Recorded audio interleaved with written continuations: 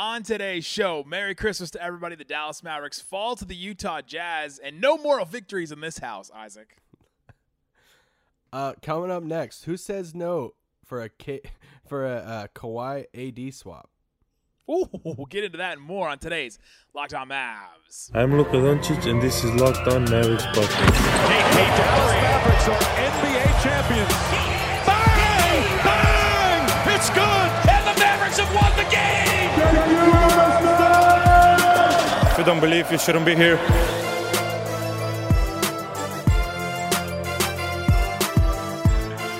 And welcome. You are locked on to the Dallas Mavericks. My name is Nick Engstead, media member and NBA channel manager for the Locked On Podcast Network.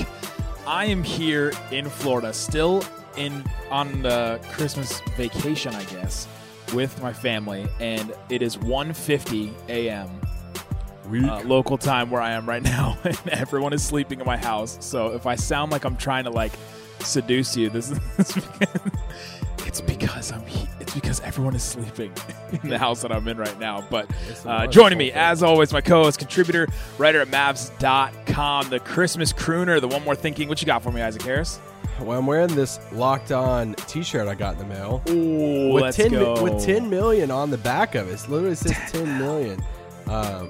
And it's a testament to 10 million downloads for the whole network. From us? Last week. No, okay, not. You know, honestly, though, I know we joked about this. I think we're close to 10 million, though, for the past. All time? Since we've taken over the pod, yeah. I think we're close. I'll have to look that up sometime. We've also switched platforms a couple times, added YouTube and all that kind of stuff. So we'd have to add that all up. But real quick, non-game, we'll get into the Jazz game. We're obviously recording this on Christmas, so, man, there's so many different angles I want to ask you about gifts in Florida and everything. But I joked about at the top, AD, Kawhi. Who says no in the swap? Man. I mean, it's to punt the season if you let's just say the Lakers just punt the season. Go for it. You might as well. Let's say Kawhi is out anyway. Out for the whole year, guaranteed. The Lakers say, "Can we throw in Westbrook? We don't need anything else back. Just dead salary, whatever." But it's like Lakers punting on the season, but they get the better player in Kawhi and say, "Hey, we'll run this back next year with Kawhi and LeBron, 2 top 6 players in the league." And it's the Clippers saying, "Hey, let's just go all in. We'll, Paul George, AD, West." I think after the way the Clippers saw Kawhi play last, I don't know if the Clippers do that, even though he's out. I don't think they do either. That's who says no. Both anyway, top 75 players of all time, Isaac.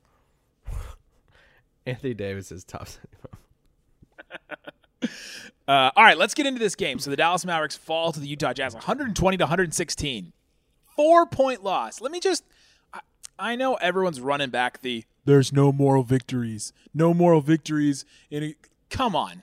Give me a break for just a minute. The Mavericks in this game. I love how you're yelling but not yelling. I know. That's why I warned people. I said everyone is sleeping. Break, guys. Everyone is saying right now. Everyone is sleeping in this house. Wake them up. Mavericks played 4 rotation players, plus Frank Ntilikina. He's in and out of the rotation. Plus Moses Brown. Plus 5 hardship players in this game against the Jazz that literally had... Who else, baby? Who else played on Christmas? Freaking Charlie Brown. Let's go. Good grief. The Jazz literally had none of their important players on injury or COVID list, at all. At all. Full strength Utah Jazz at home. And the Mavs come in there and they fight, and they actually played really hard against them. They took them to the fourth quarter, and they had. You think he waved at the end of the crowd again? You think Trent Forrest did that? And the Mavericks took them to the end. I know moral victories are not we can't settle for this, but come on, you have to, as a Mavs fan, you have to be proud about what the Mavericks did in this game tonight, right? I think that's my takeaway is be proud of what the Mavs did, be proud of what Jalen Brunson did, be proud of what some of these guys, what KP did in the third quarter. Some of these guys fought really hard. What Frank Ntilikina honestly did, what they fought and they defended, and the decisions Jason Kidd made, and what some of the hardship players came in and did. This Mavs team did something that, I expected this game to be a 30-point loss. I thought for sure the Jazz were just going to come in, hit a bunch of threes, and just blitz them out of the building. And that didn't happen. Yeah, I just don't think you can say, this I don't think you can enter the season and be like, "Hey, Luka's supporting cast sucks," and then when Luka's not playing, you're mad that they lose. Like,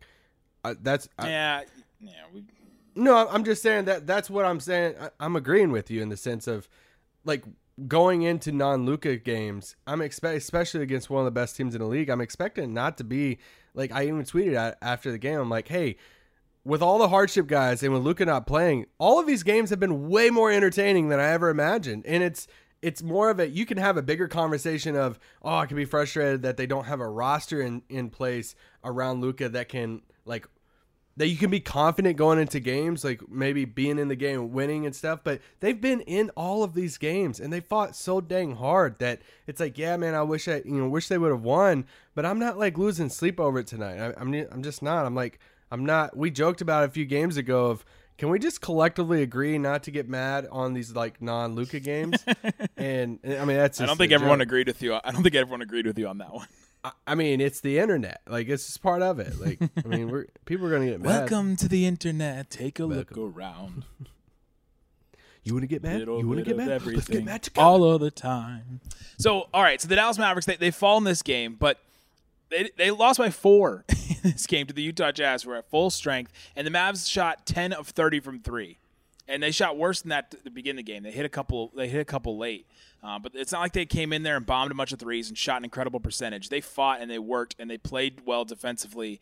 And the reason why they took this game was because of some of the individual playmaking they had from Brunson, a little bit from Kristaps Porzingis.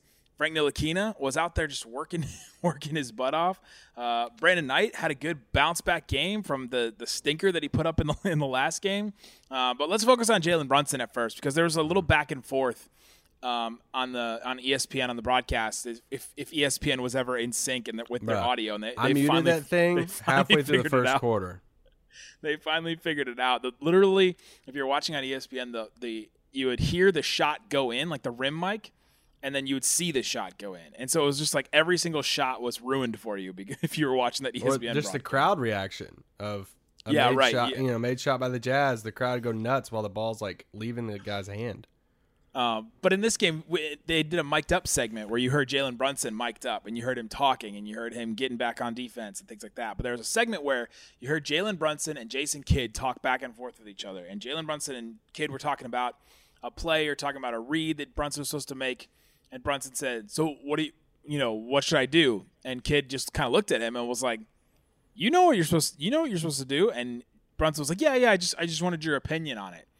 And I thought that was really cool. I thought it was cool to hear that little back and forth. Now, I don't know if we're ever going to know. They asked him about it afterwards. Cato and Callie Kaplan both asked Kidd and Brunson about that. And I'm not sure we're going to get a full explanation of everything that went into that in the full context, but it was cool to hear Kidd empowering a player like that, right? We've been hearing about, Jason Kidd's supposed to empower these players. He's supposed to know how to coach, Jalen Brunson. Richard Jefferson, who played with Jason Kidd for a long time in New Jersey, said, there is not a better person to coach Jalen Brunson than Jason Kidd. And I've wondered, why? Why is that the case? Well, he empowers players. And with that little clip, I thought was a little insight into how he gets that done and how it helps Jalen Brunson. And that he wanted to ask Kidd that. Yeah. I mean, do we want to go out on a limb and just take a guess on how many players went out of their way to ask Rick a question? I mean, we don't know. I wasn't gonna make this a comparison thing. No, but I'm just saying, we've talked about the different. I mean, this is one of the few things I've written on at the beginning of this year. The change from Rick Carlisle to Jason Kidd and this whole players coach dynamic thing. I talked to an assistant coach the other day about how important about players and being a players coach in today's game, just compared to 10 years ago. And how more important it is now. And the fact that Jalen in the game is like, hey, I wanted his opinion. I want your opinion on that. That just shows you how much these players respect him, how much they're listening to him, and they're wanting to be led by him. So I thought that was a telling moment. And empowering these players, right? He's put Jalen Brunson out there. He's like, you make the read. You know what to do. You know how to get to where you want to get to. You know what you're supposed to be doing. And he empowered him a lot. He empowered him to 25 shots in this game. And he's playing 40 minutes a night in some of these games. And the Mavs don't have anybody to suit up. And so he is empowering Brunson. And he's going through some of it. And he's taken bad shots. And he's made bad decisions. But he's also made some incredible plays and some incredible decisions. And let's get into how the Mavericks actually pulled out this game. How they actually fought in this game what we thought was good, pulled out the game in the sense that they didn't get destroyed. Isaac gave me a weird look when I said that. How the Mavericks fought in this game and how they got close to it and how they ended up coming real close. And the one stretch in this game where I thought the Mavericks lost. The one stretch, we'll talk about that. An interesting decision from Jason Kidd. We'll talk about that coming up. All right, Isaac, let's get into the rest of this game. The Dallas Mavericks on Christmas Day, 120 to 116 against the Utah Jazz. We've been talking about Brunson and Kidd and their relationship. Found some really cool stuff during the game, during the mic'd up segment. But Jalen Brunson in this game, 27 points, and just had some incredible shots that he hit over Rudy Gobert, not being scared, just going into it, hitting a couple of big threes. 6 assists for him in this game, making some plays. He was +4 in this game. In a game that the Mavericks lost, which is pretty telling. The reason why the Mavericks lost this game, honestly, and there's a bunch of different stretches. There's one specific one I'll get into a little bit, but the Mavs bench was brutal, like just absolutely brutally terrible. Just literally look at the box score. This box score literally tells you the story of this game. Brandon Knight, he played 20 minutes. He was a -12 off the bench. George King played 9 minutes. He was a -17. Charlie Brown Jr. -7. Moses Brown -8. Theo Pinson -9. Like all these guys, Marquise Chris -6. The entire starting lineup was a positive in the plus-minus. Right? Like the Mavericks were winning those minutes when the actual Mavericks were playing. And then when the hardship Mavericks came in, the Mavericks are at this threshold basically where they just have too many of these guys where there's just no collective tissue when 3 or 4 more of those guys are on the court at the same time. Have you ever had a tweet written out and you were ready for it, but you could never use it because of you needed something to happen to use it? Yeah, they're called texts that I send to you every single day. Okay, well, I'm not talking about text that I'm not bold enough to tweet. I had one ready for George King to hit a 3 that was just gonna say "We 3 King," and I was so proud of it. I was so ready for it, and I never got to use it because he missed both of his threes in this game.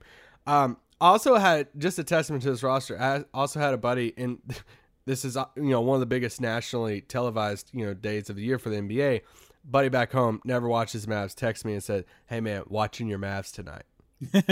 Oh man, you're not watching my Mavs. Oh buddy, let me fill Mavs you are in real these? quick. I was like, "Hey man, we got 10 players out," and he was like, "What? How do you even fill in the team right now?" I know. So, but that's why you look at this roster, you look at this bench, and you look at a bench across the court there, and you look at a guy like Jordan Clarkson, and how much did Jordan Clarkson stick out in a game like tonight? Like dang it, man! Like what this Mavericks team, and we were just talking about before we hit record, if Jalen Brunson has to be the secondary creator because of how the team's constructed. But it's if the Mavs could have a guy like that how many times did he get the ball and it's just like, hey, ISO it out, let me go get a bucket. I could get to the rim, I could create something.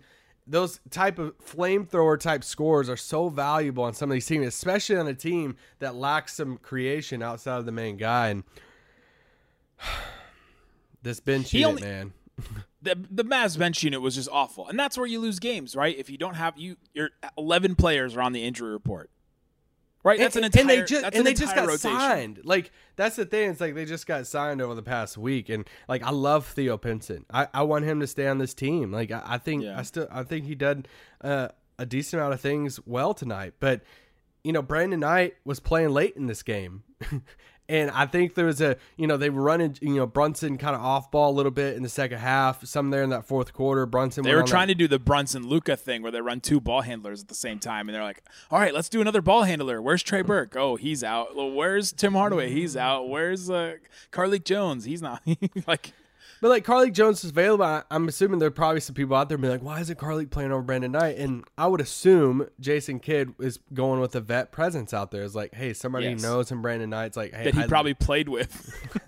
I at least know that he's going to make the right pass. He's going to make the right decision and stuff. He at least hit a couple threes tonight. Brandon Knight did. But I thought Brandon Knight looked a lot better in this game than he did in the first couple. You wrote him off the other day. I completely wrote him off. I admitted that I was doing it way too early. I was like, hey, 10 minutes in, I'm out.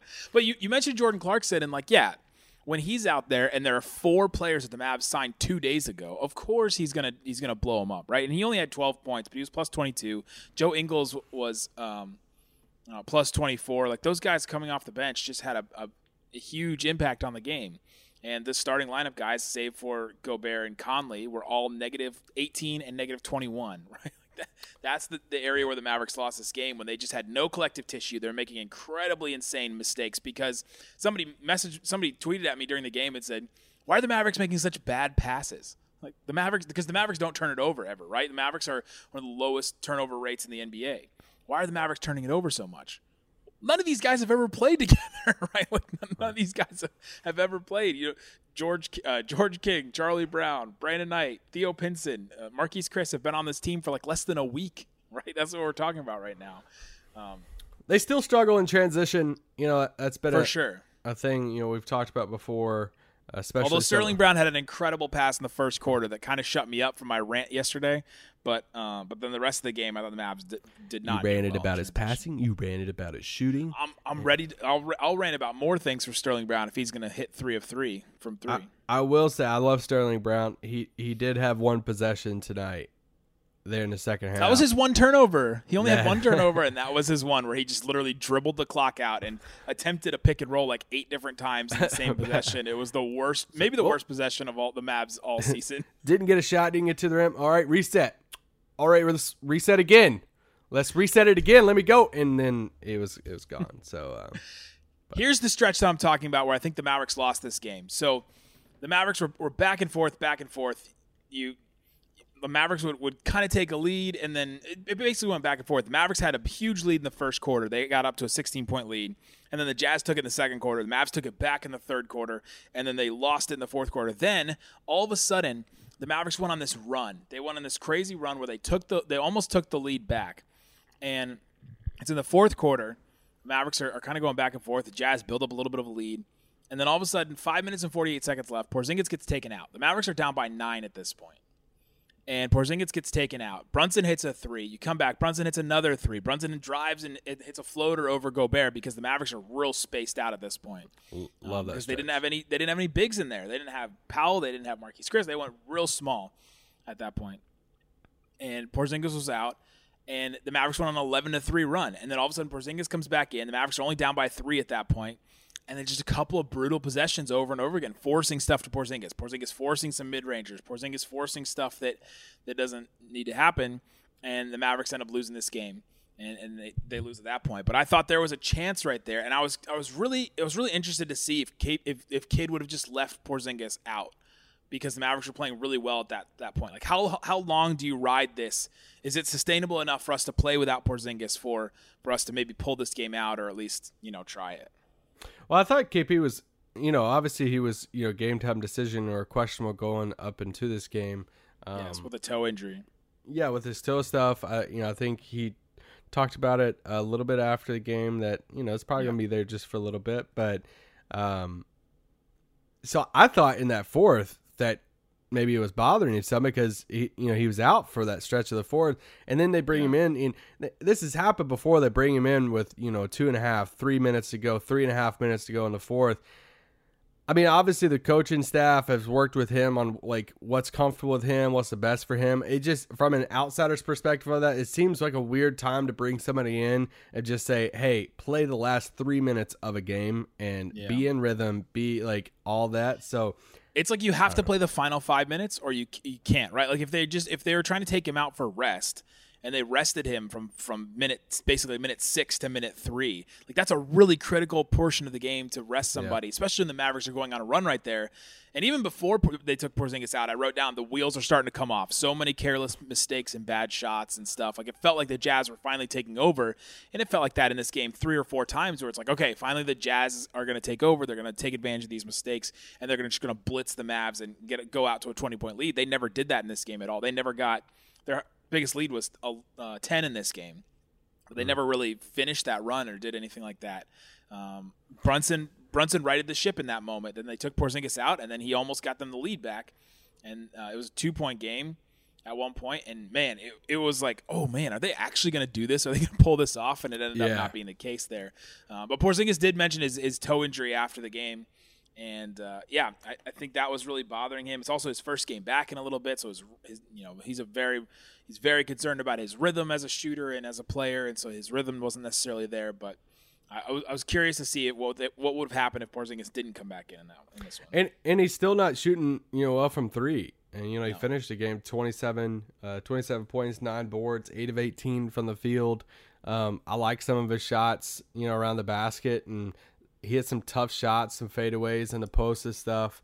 Him and Royce O'Neal looked like they exchanged a little back and forth there in the fourth. And do we have to get to it now? What, the Jazz? They won the title. Tony Brothers and the refs in this game were just all over the place at times. I think there's a lot of I think there's a lot of fouls that they called the Jazz fans were furious about that I was like, I think those are maybe fouls. But there's just a lot of weird stuff called back and forth in this game. It upset the rhythm. I mean, both teams, how many free throws these teams shoot? The Mavs had 31 personal fouls, so they were 30 of 35 from the free throw line. The Mavs had 31 fouls. The Jazz had 24 fouls, and they were 28 of 37 from the free throw line. So what is that? 70 a million. 72 free throws taken in this game. The game took forever. It felt like it was the longest game the Mavs have played all year. Yes. But how can that be an excuse for the Jazz at all? The Mavericks hitting those free throws kept them in the game, but they only made 2 more than the Jazz did in this one. It was weird, and it did seem to affect the rhythm of the game. It affected the Jazz mentally, I thought, a lot. They were just complaining and screaming all the time about fouls, and it was refreshing for the Mavericks to not be that team. Yeah, and shout out to Mitchell, launching the ball up at half court after the game. I love Donovan Mitchell, so I joke about this, but I mean, they won that title, so congrats. The Christmas Day title. You should do it like the NFL on Thanksgiving where they give them like a ham or something. There are 2 things I want to point out too. I thought the field goal attempts, when you just straight up look at the box score after the game, I'm like, okay, it felt like Jalen shot the ball a ton this game. But going into the game like this, without Luka and without a bunch of these guys, without Tim, you know what I would want? Kind of exactly what it looks like. Right. Give me 20, 25 shots for Jalen Brunson. Give me around 20, 25 shots for KP. KP finished with 18, but it's like it was very, top 2 heavy with that. Frank had 12 after that, but I'm like, I'm kind of here for that. Like that's I would much rather Jalen Brunson shoot the ball 25 times than, I don't know, Brandon Knight shooting at 12 at all. But like I kind of like that. And shout out to Frank, man.